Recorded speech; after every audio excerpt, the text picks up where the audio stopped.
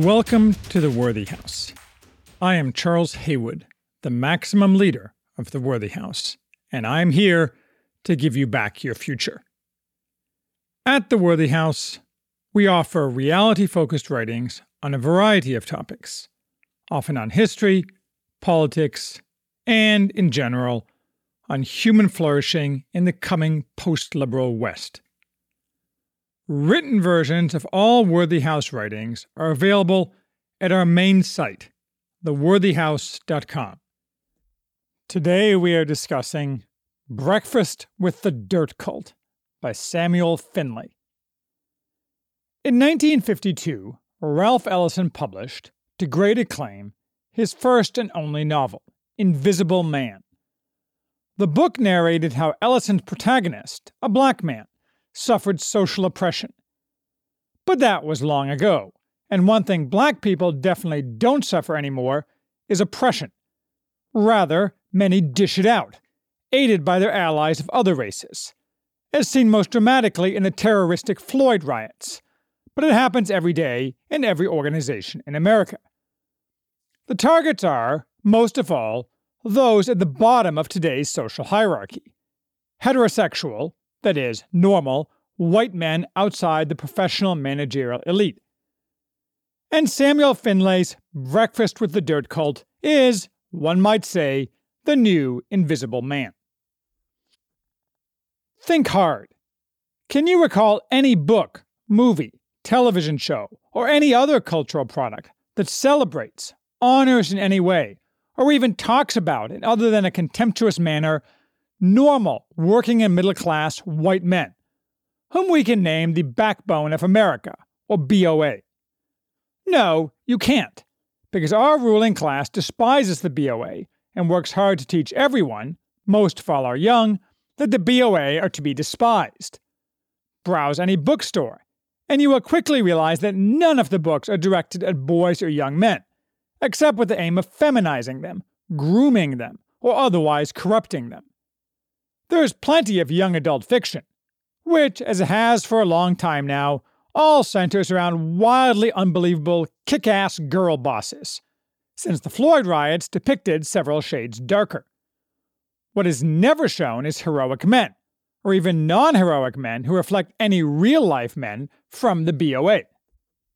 This is not because consumers demand such products. Rather, it is a deliberate choice by publishers to use their power to indoctrinate the young, similar to the choices made by video game makers. Publishers choose indoctrination, even though they thereby harm their economic interests, because they hold their economic interests inferior to their ideological and social interests. But Finlay, who unsurprisingly was forced to self-publish his book in 2012, offers us a corrective, a book that puts the BOA and the uphill struggles faced by the BOA front and center. Breakfast with the Dirt Cult revolves around the American-Afghan War, which started early in the 21st century and ended last year with our total and ignominious defeat. It is a roman à clef, a tale about real people that purports to be a novel. The protagonist, Tom Walton, is a stand-in for Finlay himself, and it seems fairly clear that what he writes happened more or less as he writes it. His book offers the type of story that used to be taught to all young men, to aid them on their own journey as they came of age. It revolves around how a man finds himself, in the three matters that loom larger, by nature, in any normal young man's life than all others. How shall he conduct himself with women? How shall he earn the respect of, and measure himself against, his peers? And, related to the second, how will he respond when he is thrust into danger, most of all into violent confrontations with other men? Walton is an infantryman in the United States Army, apparently with the 10th Mountain Division. He begins the book by falling in love with a Canadian woman while on leave in 2002. The frame of the book is really this romance, more than the war. Its beginning, its flickering flame throughout intermittent fighting in Afghanistan, its flare-up on Walton's return to the States, and its ultimate unsurprising end. Unsurprising, at least, to a third-party observer who has left his youth behind. For Walton, it's a formative experience, because for a young man, Establishing his connection with the fairer sex is a mysterious, but crucial, process. Walton, however, suffers because this process, like all relations between the sexes, has been corrupted beyond all recognition, and the BOA is the most affected by this, not having the buffers a society ladles out to the professional managerial elite and non-whites, instead being force-fed killing drugs with the promise of escaping reality, temporarily or permanently. Still, despite the romantic frame, most of the book's detail is military memoir, alternating with insights about history and the position in which America finds itself, a corrupt and clueless elite ruling over a dissatisfied yet demoralized mass. While he puts on no airs, Walton reads more than the average infantryman, and is reflective enough to cite Toynbee on the suicide of civilizations and Ibn Khaldun on Asabiya, along with Juvenal on how wealth corrupts great societies. He sees that the Enlightenment was a fraud that has led society into a box canyon, and he can hear the water rushing up the canyon. These introspective asides give the book a dimension lacking in other military memoirs, such as Clinton Ramesh's slanted Red Platoon. Walton is an enlisted man, although as a college graduate he starts above the very bottom, and eventually he becomes a minor NCO. He gives us a worm's eye view of infantry training, as it was conducted in 2002. Many of his fellow soldiers are crisply drawn. Others cycle into and out of the story, which, along with the heavy use of military acronyms, to someone like me largely unfamiliar with military procedure, makes the story occasionally hard to follow.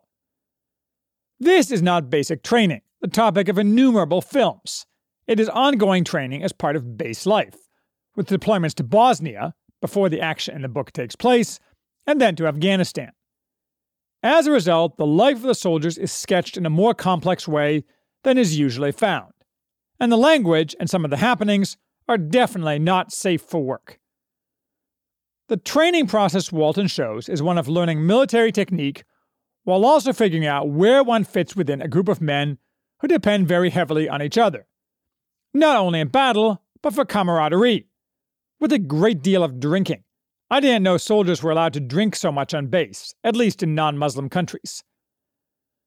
This training is of particular interest to me, because I think acquiring military skills on the fly is the coming thing among parts of the general American population. I have been gently criticized for recently saying, in a podcast appearance with Buck Johnson, that basic military training for former civilians could, in a fractured situation in the United States, be accomplished in a couple of weekends. While it is true that basic training in armed defense could be completed relatively quickly, it is also true that I exaggerated.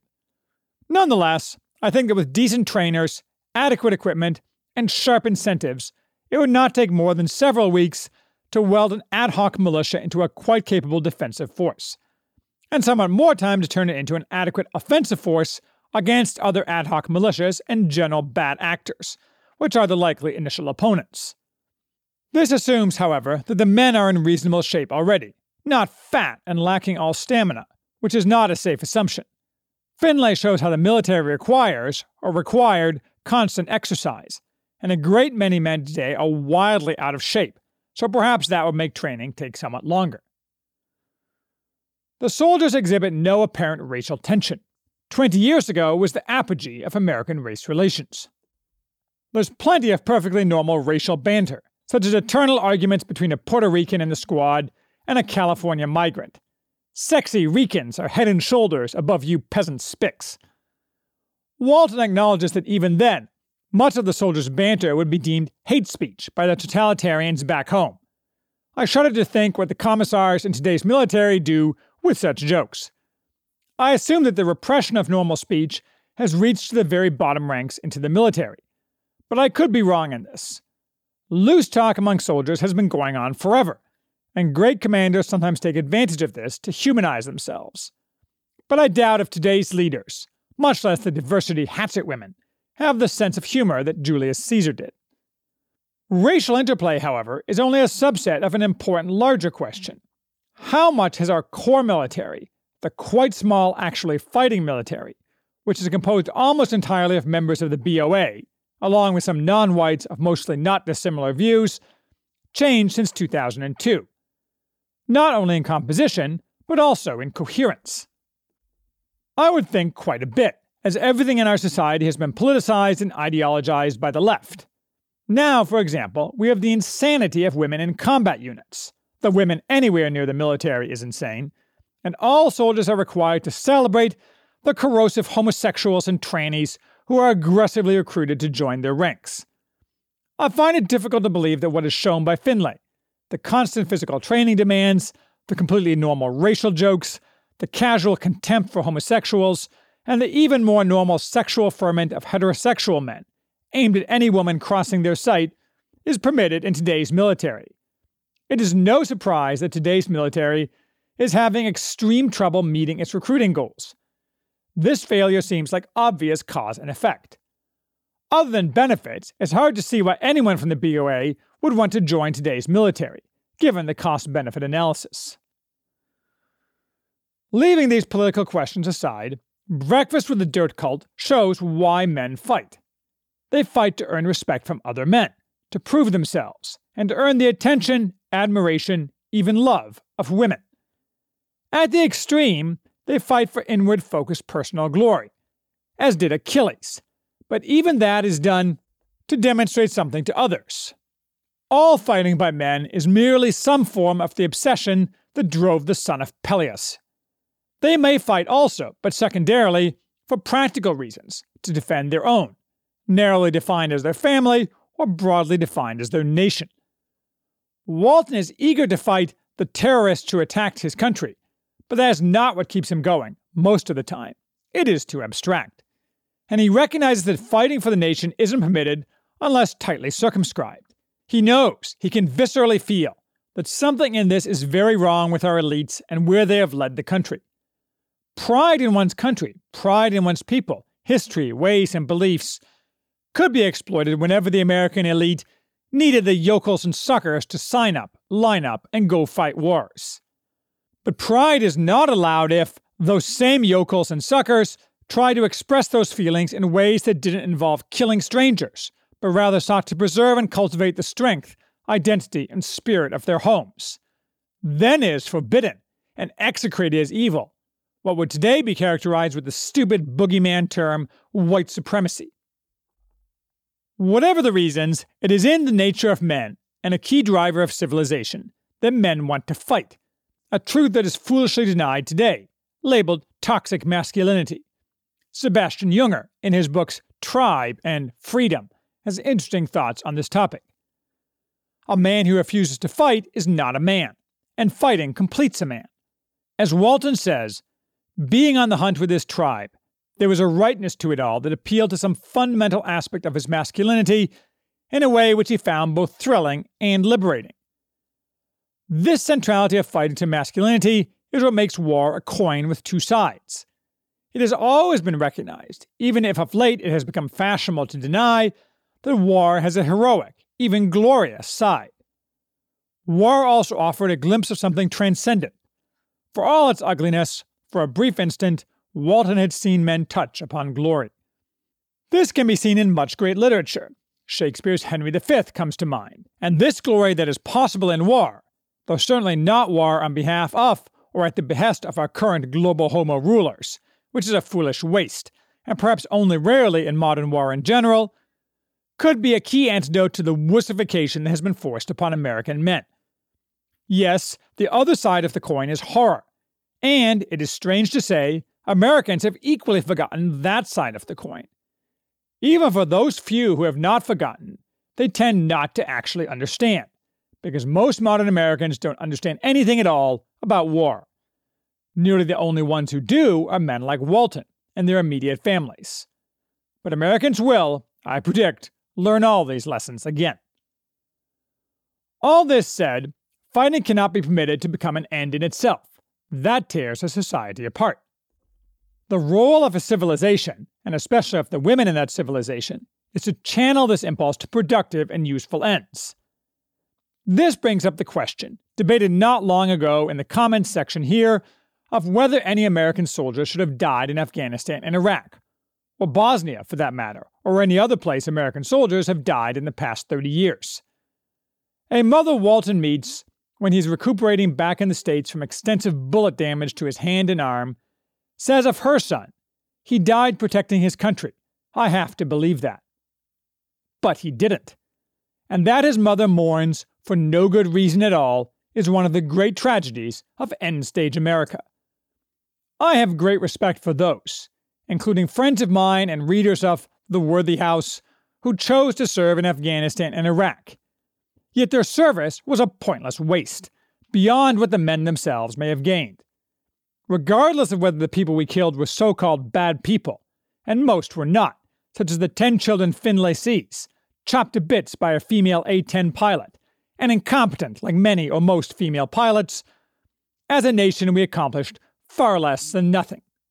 We made the countries in whose affairs we interfered worse for their surviving populations, while we did not make our own country one iota safer, already a dubious primary goal, smacking of feminization. Instead, we enormously enrich those who profit from the massive expansion of our odious national security state, while we became accustomed to enthusiastically granting our rotten elites unparalleled powers to oppress Americans, which they have used with gusto and are vigorously trying to expand yet further, with a specific current goal of oppressing the BOA. We, following George W. Bush, God rot him, in Walton's words, spent trillions to overthrow Afghanistan and Iraq's political, cultural, and economic structures, not to mention those of several other countries, notably Ukraine, using less violent means, all with the intention of turning them into democracies, meaning not ruled by the people, but rather full participants in the noxious left project of combined emancipation and forced egalitarianism. The only silver lining is that all this stupidity has brought our regime closer to its inevitable end while accomplishing few of its goals. But it has been very costly for the BOA, and will be yet more costly before the end. Anyway, back to the book. Walton spends quite a bit of time musing on the culture and habits of Haji, both the enemy Taliban and the population in general. He admires their ability to maintain their identity over the centuries and millennia. They are not deracinated like the people of the West. Certainly, Walton can see that in many ways Haji culture is grossly inferior. Haji was brutal, illiterate, broke as a joke, and smelled like 5 tons of petrified ass. Allah only knew what he did with those goats. However, he bowed to no one, and Walton grudgingly respected him for it. A few years back, one of my 8-year-old boys got in trouble at his school for referring to generic enemies in schoolboy warplay as Hajis. His teacher said that was racist. We praised him and removed him from that school. But Walton can appreciate Haji for what they are, good and bad. What he, correctly, does not see them as is proto-Westerners, eager to adopt Western customs and beliefs. He sneers at many stupidities American elites try to impose on the Afghans. When some meddling staffers from a ridiculous NGO get shot in a village, Walton reflects, going into a village in a foreign country and teaching their children different ways and ideas was asking for trouble. Using a classroom to separate children from the culture of their parents was a form of kidnapping. True enough, though such kidnapping is something our enemies have done for a long time in America as well, and have now ramped this program up to ludicrous speed, not receiving the same payback, not yet, at least. All things military, even the stupidities that get men killed, Walton takes in stride. He reserves his bitterness most of all not for the brass or the rotten elites of America, but for the many infelicities between men and women in the modern age. Feminism is a constant target of his, as it should be, for so-called feminism is an abomination that is largely responsible for the ruin of the West. Walton's fundamental complaint is that right order between the sexes has broken down, in a manner that benefits nobody, but harms men most of all. Feminists had struggled for, and won, a world where men were seen as the problem and women as the solution. Men have become the disposable sex. Men are expected to bear all burdens, but to make no claims. Men, most of all men in the BOA, are taught that to atone for being men, they must defer to everyone, especially any woman, but also any so-called elite. If he gave, then he would receive. If he was nice, then he would be loved and respected.